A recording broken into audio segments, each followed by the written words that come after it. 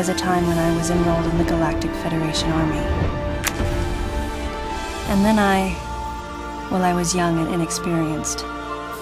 As the result of a certain incident, I left Adam's command and set out on my path as a solitary bounty hunter. Yet with Adam, I was grateful for the nod. My past has left me with an uneasy soul, and as a result, it touched me on some level that Adam would acknowledge that past by calling me something delicate, like lady. Adam knows my past, and he knows me better than anyone else. This ain't good! Nothing's working! Listen up! Freeze guns authorized!